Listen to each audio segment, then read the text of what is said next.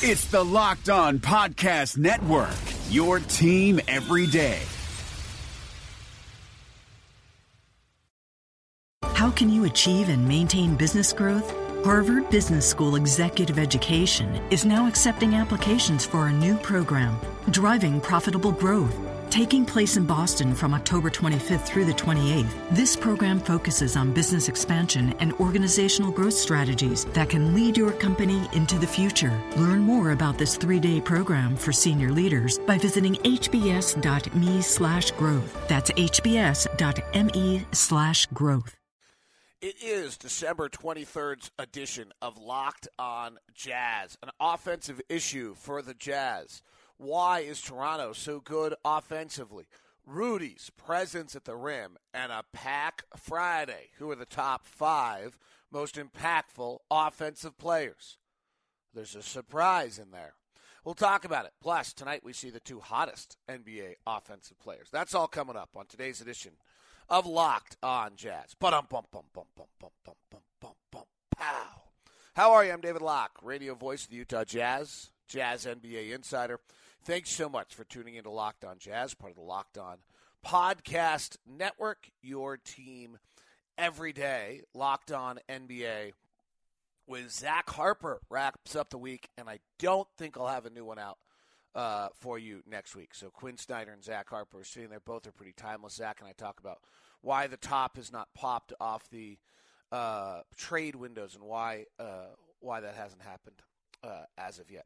Not sure our schedule for airing next week. The Jazz play on the 27th in L.A., and so I might drop one for you somewhere around there, and then we play the 29th against Philly. So there'll be an episode or 2 next week, but I'm not sure how many, frankly. So I'll get something out, but it's not going to be every day next week, and then we'll rev it back up to start. For those of you that might be interested in advertising on this wonderful program, we have inventory that opens up for you starting the first of the new year. We've been pretty full recently. You're welcome to join in and become a sponsor of the program, become part of the Locked On Jazz family by emailing me at dlock09@gmail.com. Why would you want to do this? Well, you should do it because podcast listeners are more connected to sponsors than any other media format. Recent studies have shown. And if your company wants a male audience, we're 97% male, and we're 72% between the ages of 18 and 44, and we're also right about 72% between the ages of 25 and 54. If those are your people, come join us and sponsor Locked On Jazz. Email me at dlock09@gmail.com. dlock, D-L-O-C-K-E @09@gmail.com. Today's show is brought to you by our friends at Gemalto, Dan Spence, and the crew helping you with data protection, and we'll tell you more about that along the way. Well, this pin across the world is one that for those of you who are in the blogosphere, Laura has been very active over the years. So she says, I've listened, this is from Laura Thompson in Laguna Hills, California. I'm hoping that this is the same Laura Thompson. I think she writes a lot for Salt City Hoops and does some good work. So I've listened to you since day one, but have yet to send in a pin. This is way too long. So feel free to edit, trim, as if you need to read on the podcast. See, this is it. I promise you this is the right one because she writes, so she knows. Wait a sec, I just wrote a novel. I'll do my best. I'm a 34-year-old Jazz fan who grew up and currently lives in Southern California. I grew up playing basketball and playing boys' leagues, probably why I love whether you talk about your daughter and her love of sports. So on the playground, I was always John Stockton. When my friends were Magic or MJ, I collected baseball and basketball cards, poured over the stats on the back of the cards, which might explain why I dig stats. I had advanced analytics, PAAC, etc. I'm a huge Jazz fan, thanks to my uncle Lyle Mason, who was a Jazz team doctor for over 30 years. My dad wasn't around much growing up, so my uncles became father figure types for me, and Lyle's one of the best. He is, in fact. I knew I could call him anytime, talk Jazz. We developed a really great relationship over the years. One time I was in Utah staying with my aunt and uncle to attend the general conference, and John Stockton called my uncle asking if he could check out his son who'd gotten hurt playing football that day. Lyle took me along. Stockton couldn't have been more gracious and kind, but my favorite part, he was wearing mid-thigh khaki shorts in October. It wasn't warm, and a red polo shirt. It was perfect. Yes, because John did not wear anything that was not a solid color. My uncle, he rarely broke from that. My uncle retired a couple of years ago, is now serving his LDS church mission in the Dominican Republic. Well, that's good to know. I was wondering why I hadn't seen him. I was 15 when Stockton hit the shot.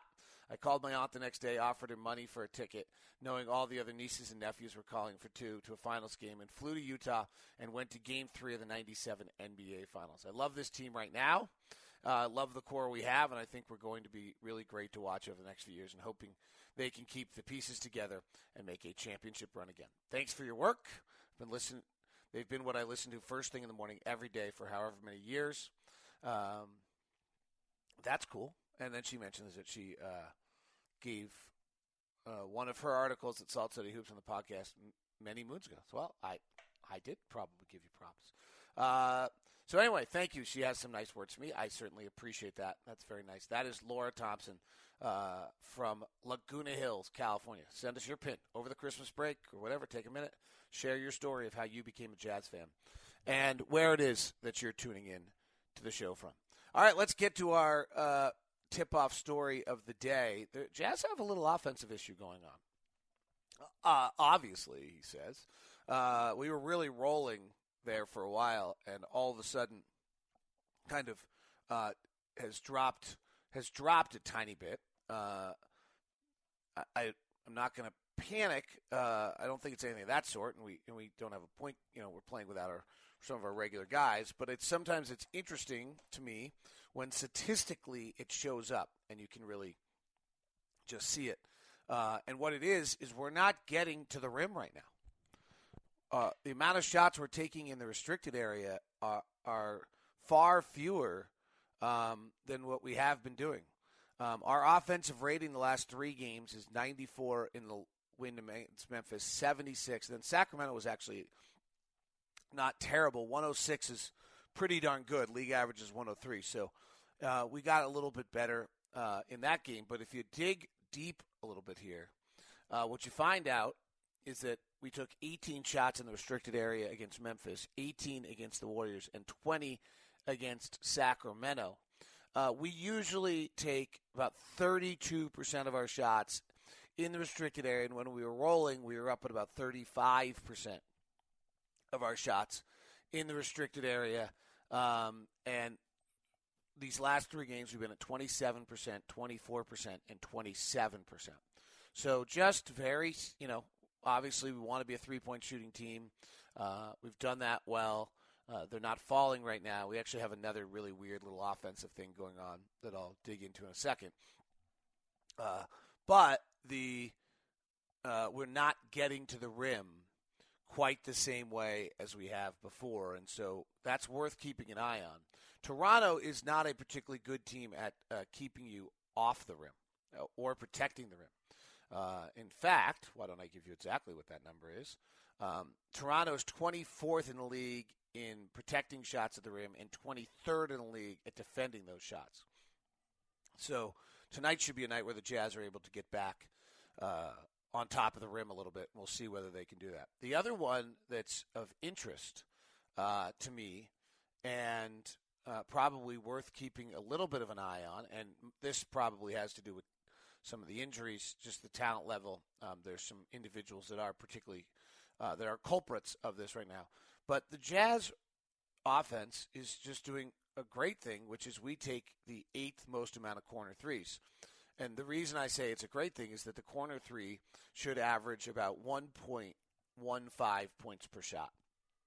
So if you kind of come down the floor and you think about it, restricted area is 1.2 points per shot. Anything in the paint, non-restricted is about 0.8. Mid-range is 0.8.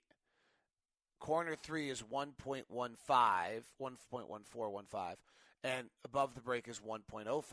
Okay, so obviously you want, and free throws are 1.4 something. So your first choice is to get to the line. Your second choice is to get to the restricted area. Your third choice is a corner three. Your fourth choice is an above the break three, and then the mid-range. So the Jazz do this well. The Jazz take about the 15th most amount of shots in right dead even on the restricted area, right on the number. And then they take the 8th most amount of threes, and they take the 8th most amount of corner threes. And so when you kind of look at the Jazz in regards to smart shots, they're 9th best in the league. So they do this very, very well. Here's the problem. We can't make a corner three.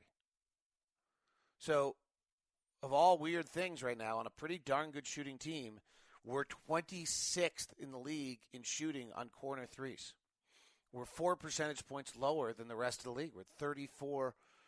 It still makes it a pretty darn good shot, but for us it's a 1.02 points rather than 1.14. So it's costing us about a point a game, that's a lot. Some of it's the point guard play. Both Dante and Shelvin are really, really poor from the corner three right now. I think Shelvin's 2 of 14, and I could pull up Dante. He is, by the way, if you did not hear, Dante is going to be out for at least a week and then reevaluated. Dante's 6 of 28 on corner threes. Shelvin Mack is 2 of 14 on corner threes. So those two are a large part of it. But Joe Johnson, who's a great corner three shooter, is actually not making corner threes. Joe Ingles, who's a great corner three shooter, is not making corner threes. So the Jazz as a group are just not hitting the corner three as well. So those two things kind of are worth taking a look at. Rudy continues to dominate games.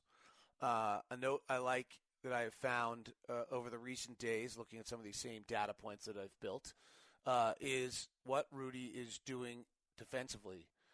Again, remember the restricted area teams shoot 0.6. They shoot 60%. The league average right on it, 60%, so 1.2 points per shot. In our last 6 games, 5 of our last 6 opponents have shot below 50% at the rim. 5 of our last 6 opponents have shot below 50% at the rim. That's Rudy.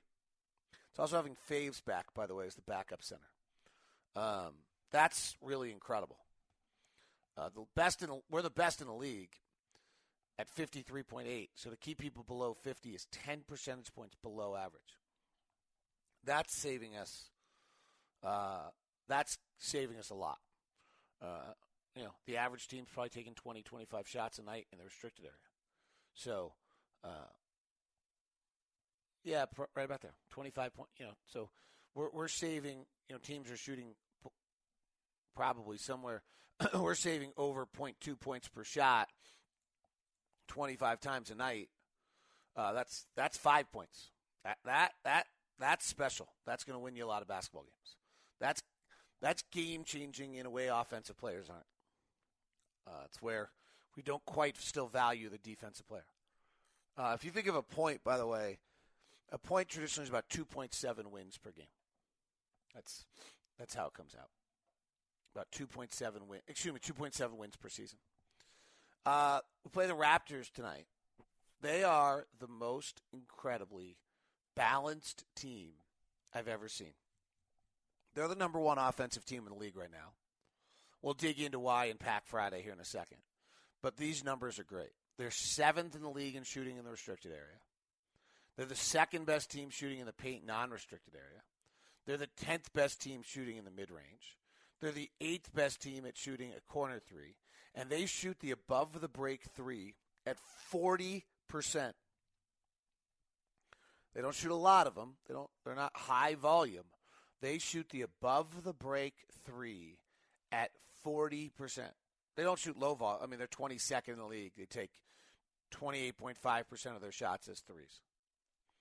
If you dig a little deeper on Toronto and you look at their 4 factors, and this is what Kevin Pelton talked about in the podcast, they are the 4th best shooting team.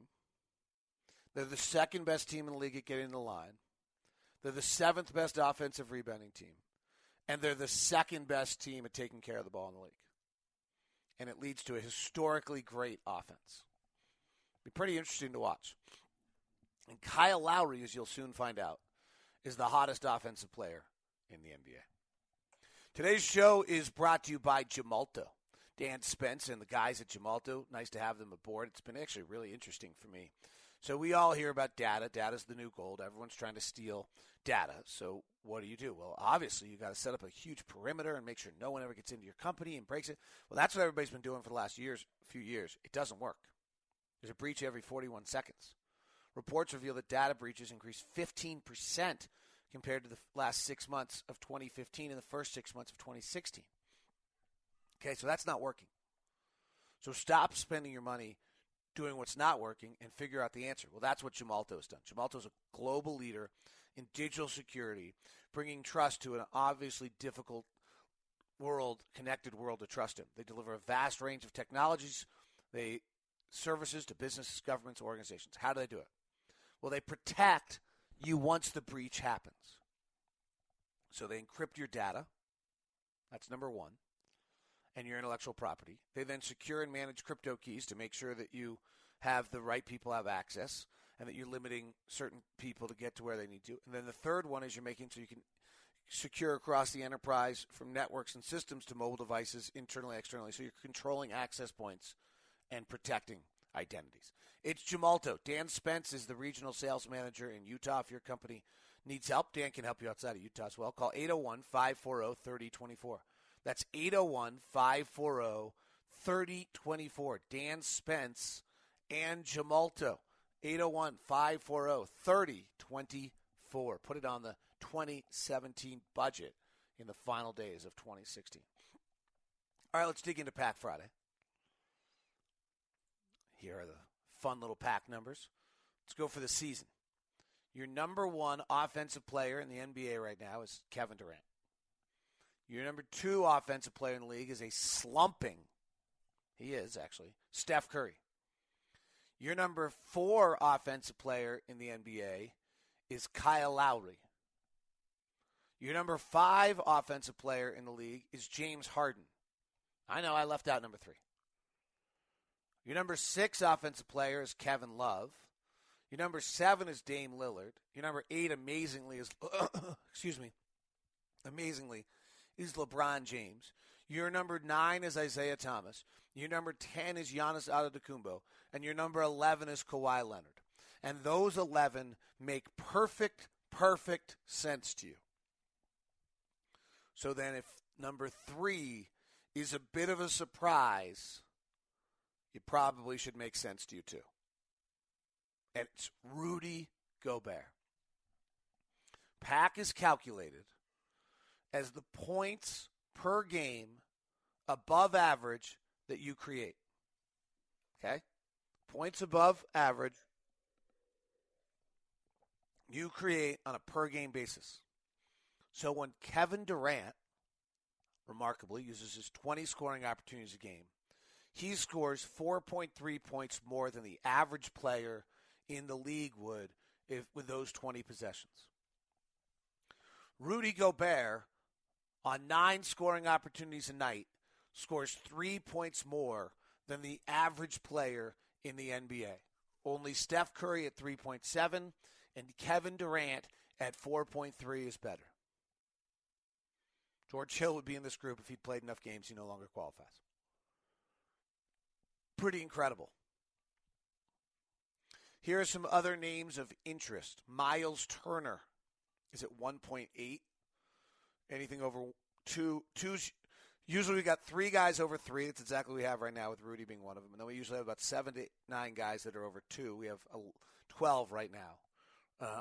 And then anything over 1 is really just terrific. So running through some of those, Jay Crowder in Boston's at 1.6.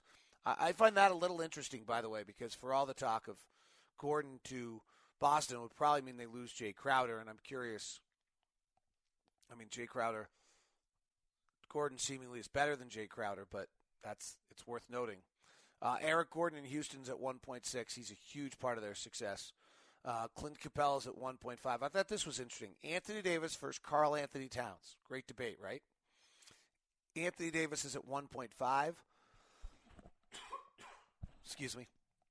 Karl Anthony Towns, searching. 0.4.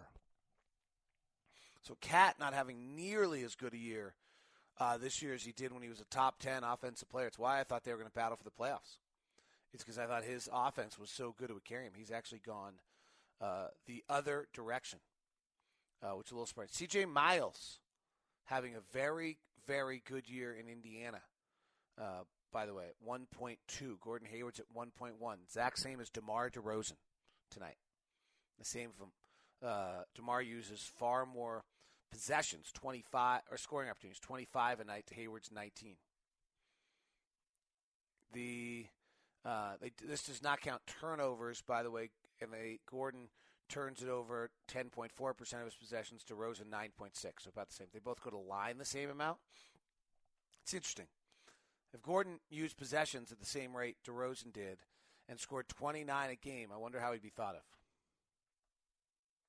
It's really interesting. They're both exactly the same efficiency. In fact, if Gordon used more, he'd have a higher PAAC. Gives you credit for that. Rookies, Joel Embiid is at 0.7. And then trying to find the next, Hernan Gomez, the center in New York, is probably next at 0.6. And then trying to find another first-round draft pick rookie could take you all day. Trying to find San Antonio's point guard, La Provitiala, or whatever it is, that was wrong, is actually positive. And so is Toronto's rookie, who's playing is positive. And then the interesting one to me is I guess Pascal's a first-round draft pick, but also Juan Hernan Gomez at Denver's pretty good. Worst offensive players in the NBA. The worst offensive players in the NBA. Dun, dun, dun. Dion Waiters, who has not played in a little while, holds that. Kent Bazemore in Atlanta. Rajon Rondo. Nikolai Vukovic. Wow, he doesn't bring you a lot of much defense either. Manuel Mudiay, Zach Randolph, Brandon Ingram. Don't worry about rookies when they're on this. Marcus Smart. That's disconcerting if you're Boston. Andrew Harris in Memphis. Ish Smith, Detroit. Samaje Christian, Oklahoma City. Frank Kaminsky. That could begin to get a little unnerving. Devin Booker, for all the love of Devin Booker, minus 1.5. Josh Richardson, Mario Hezonja, all mostly young players. Sergio Rodriguez, Jordan McRae, Robert Covington, Luol Deng, Josh McRoberts, Derek Williams, Brandon Wright, Wade Baldwin, Matt Barnes, Markieff Morris, Dario Saric. It's all right. Again, rookies, don't worry about it. Denzel Valentine's on this right here. Buddy Hield's right here. So a lot of the youngsters. Just not a great year for them. Again, nobody's under 3 though. So nobody's as bad as the good players are good, and there's only 6 players that are more than minus 2. Let's go to the Utah Jazz for the season, and then we'll look at some other teams and take your questions as well. So the Utah Jazz, the best is obviously Rudy Gobert. George Hill, when he was playing, was ridiculous. He would be the 3rd best offensive player in the league right now. Actually, be tied with Steph, I think. Rudy is 2, Gordon Hayward is 3, Joe Ingles is 4, Withy, Neto, Bollenboy. Joe Johnson's dead even. Rodney is a below-average offensive player. Rodney Hood is a minus 0.2. Not by a lot, but the 7 free throw % of his possessions or free throw attempts is the area he has to improve on. We say this every Friday. Boris Diaw is minus 0.2, Shelvin Mack is minus 0.4, Dante's minus 0.5. Derek Favors is minus 0.7, and Trey Lyles is minus 0.9. That's a lot of negative players for the Jazz. We talked last week about you got to get all these guys back up to positive to really be great. Boris is probably heading in that direction. Shelvin, I don't know if I'm not sure if that's who he is. Faves has got to get there, should be able to get there. And Trey Lyles is the shooting woes 30 games in is a lot. I'm surprised. A little surprised that that's still going on. All right, let's check the last 10 games. The number 1 offensive player by just a ton is Kyle Lowry, who we're going to see tonight. A ton. 6.3 is his PAAC rating. Number 2 is Rudy Gobert at 4.8. Some interesting names in here. 3rd is Nikola Jokic, Denver. Had a good week. Played 8 games. Isaiah Thomas has only played 6 of the 10 games. He was great, 4.1.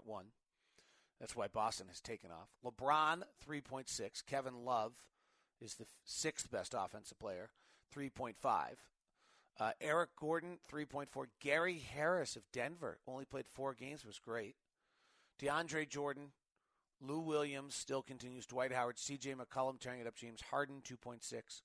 Klay Thompson, 2.6. Paul Millsap playing great. Giannis Antetokounmpo, Miles Turner, who I mentioned earlier. Nick Young back has played 6 games. Kevin Durant, 2.1. Steph Curry, 2.1. That's low for them. Kawhi Leonard, 2.1. Steven Adams, Marco Bellinelli, Zach LaVine, Dennis Schroeder in Atlanta, Kenneth Freed are all wrap up the final bit there of players. Anyone of just kind of right under that 2 level of high that kind of jumps out name-wise, Jabari Parker, Austin Rivers playing well, Gordon Hayward, 1.5. Were some of the names I kind of noticed. Alan Crabb playing well in Portland, shooting well. Otherwise, Dorian Finney-Smith in Dallas, 1.1. So very good defensive player and surviving offensively right now along the way. Let's look down at the worst offensive players in the last 10 games. Got to do a little game search. Can't get the guys who've only played 2 games. So greater than 5. Zach Randolph is the least good offensive player in the NBA now to minus 4.3. Justin Hamilton, Utah product. Kent Bazemore stays there. Andrew Harris in Memphis. Terry Rozier in Boston. Brandon Ingram really scuffling. Josh Richardson, Matt Barnes, Rajon Rondo, JaMychal Green, Drew Holiday. Interesting. Kristaps Porzingis. Last 10 games, 38% from the field, 37% from 3. Going line 10% of the time, but still minus 2.3. Frank Kaminsky, minus 2.3. Ish Smith, Isaiah Cannon. Blake Griffin was struggling before the injury. Devin Booker, we've mentioned, sticks in here. Julius Randle's come back to life, as have and Anthony Davis. Wow. Anthony Davis, last 10 games, shooting 44%. Didn't see that coming. Any other names surprised? Detroit's Tobias Harris struggling. LaMarcus Aldridge struggling, minus 1.5 the last 10 games. Doug McDermott, Dwayne Wade, both in Chicago, below. Karl Anthony Towns, minus 1.1 recently. Russell Westbrook, last 10 games, minus 1.1. So interesting. All right, let's go do the Jazz last 10 games, and then we'll take some questions for a few minutes before we end this. Rudy Gobert for the last 10 games, 4.8. Sorry, got to clear some filters. Joe Ingles, with his great three-point shooting, is second best, most impactful offensive player on the Jazz at 1.8. Gordon Hayward at 1.5. Boris Diaw at 0.7, so he's got it going. Shelvin Mack's positive for the last 10. He might get it up there. Dante's was positive for the last 10. Good for Dante. Jeff Withey, minus 0.1. Ball and Boy, minus 0.1. Neto, minus 0.2. Favors, last 10, getting it close to minus 0.4. Joe Johnson, minus 1.2 the last 10 games. And Rodney Hood, minus 1.5 the last 10 games. Actually, last 7 for him. He hasn't played all of them. And Trey Lyles continues to, as we talked about, to scuffle at minus 1.8. So that's where the Jazz stand. Let's see if any questions came in on the Twitterverse. I was going to check Paul George versus Gordon Hayward. I always like that comparison. There's a volume issue that hurts Gordon. That DeRozan was interesting. You look at DeRozan and Hayward, and everybody would say that DeRozan's a much better offensive player. I'm not sure that that's actually true. So let's look here. Gordon Hayward is 1.1. DeMar DeRozan is 1.1. Paul George is a 0.8. Paul George is using 19 scoring opportunities a night. So is Hayward. And DeRozan's 24.5 along the way. DeRozan goes to free throw line 14% of his possessions. Gordon Hayward goes to free throw line 14% of his possessions. Paul George goes to the free throw line 8% of his possessions. Well, but Gordon turns it over more than these other guys. Hayward turns it over 10% of his possessions. DeMar DeRozan turns it over 9.6. Gordon's 10.4. DeRozan's 10.6. Paul George is 13% of his possessions. This doesn't count turnovers either. That's interesting. Why, that's interesting. Paul George averages 22.7 rebounds, 3 assists. DeRozan averages 28, 5, and 1. And Hayward averages 22, 6, and 4.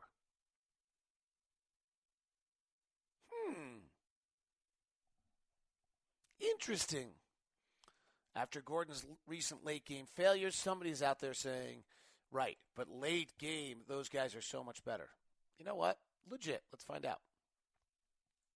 I have no idea. I have not checked this. I was the one asking the question right there. Let's check. DeMar DeRozan, late game, controlled, able to go to the basket, able to play in the mid-range. Final 5 minutes of a close game. This year he's shooting 48%. Pretty impressive. Last year he shot 40%. The year before he shot 39%. And has no threes. Okay? Let's look at Paul George. Should we write that one down? Did anybody out there write that down? 48. He was 39, 40, and then 48 this year with no effective field goal percentage at all. Okay? Paul George in the clutch, final 5 minutes of a close game. We can go down to the last 2 minutes. That's where Paul George with his incredible length and his athleticism. This is where Paul George should be better. We can look at that in a second. Let's look at the last 5 minutes of a close game. Paul George shooting 56% this year on 5 of 11 from 3. That is awesome. That might be the best in the league. Previous year, he was at 37%. Previous year before that, full season, he was at 37% with 31 from 3. So prior to this year, Paul George was 37, 31, and this year he's on fire. That's awesome. Gordon Hayward.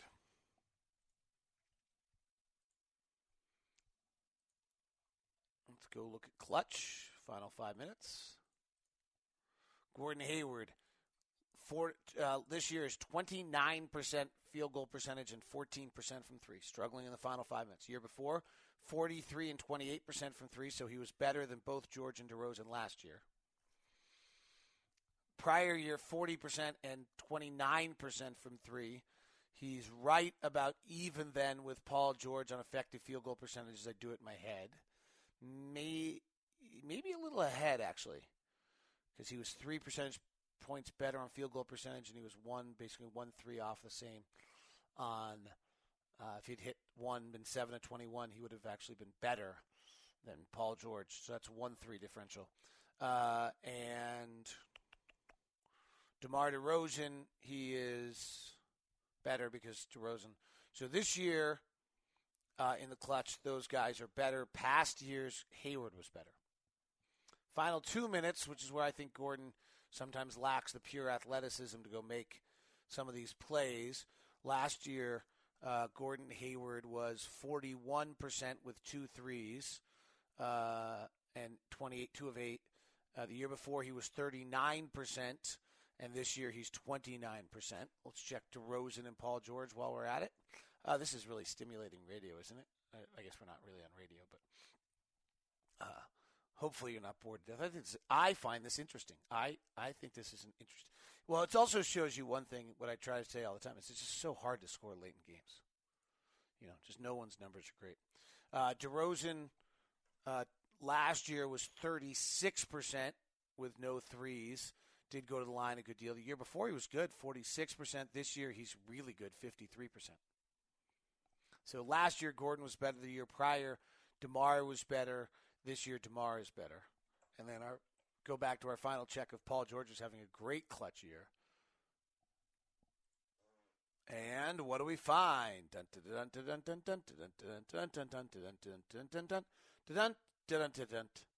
Here we go.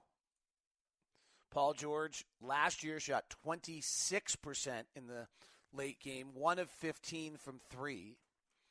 Prior year, he's healthy, he shot 31% and 23% from 3, and this year he's been great, 53%.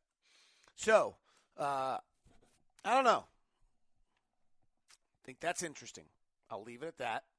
I'm not saying who's better and going to make something. I don't think the separation's as big as the league likes to think it is.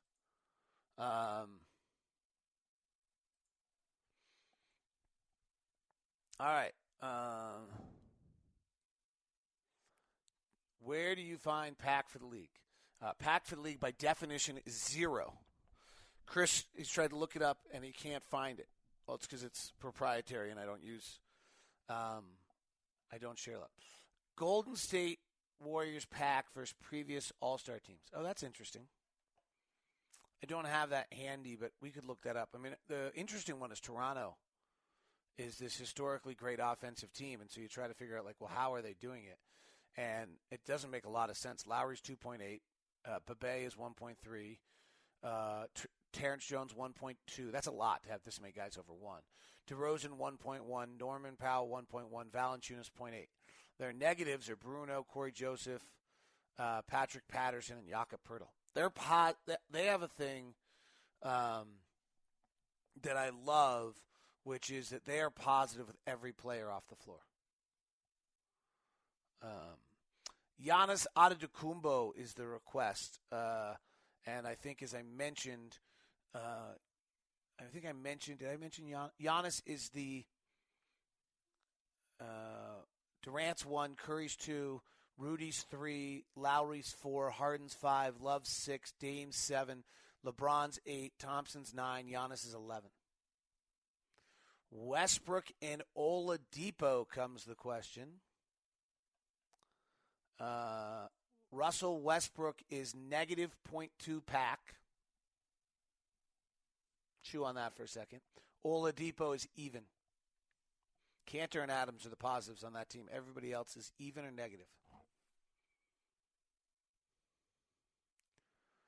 Jeff Teague versus... Oh, this is a good one. Jeff Teague again versus Dennis Schroeder. All right, they were traded. Basically, the trade was Atlanta choosing to have Dennis Schroeder instead of Jeff Teague. Dennis Schroeder is a 0.1 PAAC player, and Jeff Teague is a negative 0.1 PAAC player. So they're basically the same. The difference between the two is that Teague's going to line 14% of his possessions. Schroeder's going to line 7% of his possessions. Teague should be more sustainable because of that. That wraps it up. Those are great questions. Thank you all very much. Appreciate you tuning in. Have a great holiday. Enjoy the family. Again, anybody in the military listening to this, thank you very much for your service during the holidays. And anybody out there who is a spouse, partner of a military member, really tribute to you to holding down the fort while your spouse is off. Really, just that's incredible duty to our country. So, and evidently we're now in an arms race. So, as of this morning, so hopefully those times aren't more stressful. All right, that is the edition of Locked on Jazz. Have a wonderful holiday season. Appreciate you very much, and thanks for tuning in. We'll check back in sometime next week. Thanks. Hi guys, this is Josh Lloyd, host of the Locked On Fantasy Basketball podcast. The NBA is back, so that means that fantasy basketball is back in one form or another. We've got daily fantasy, but there's also some fantasy leagues with the resumption of play with these 8 regular season games in Orlando, and Locked On Fantasy Basketball is going to have you covered. It's not just for fantasy basketball though, because we recap all of the games across the NBA, so if you're looking for a broad overview of the action across the league every day, Locked On Fantasy Basketball is the podcast for you.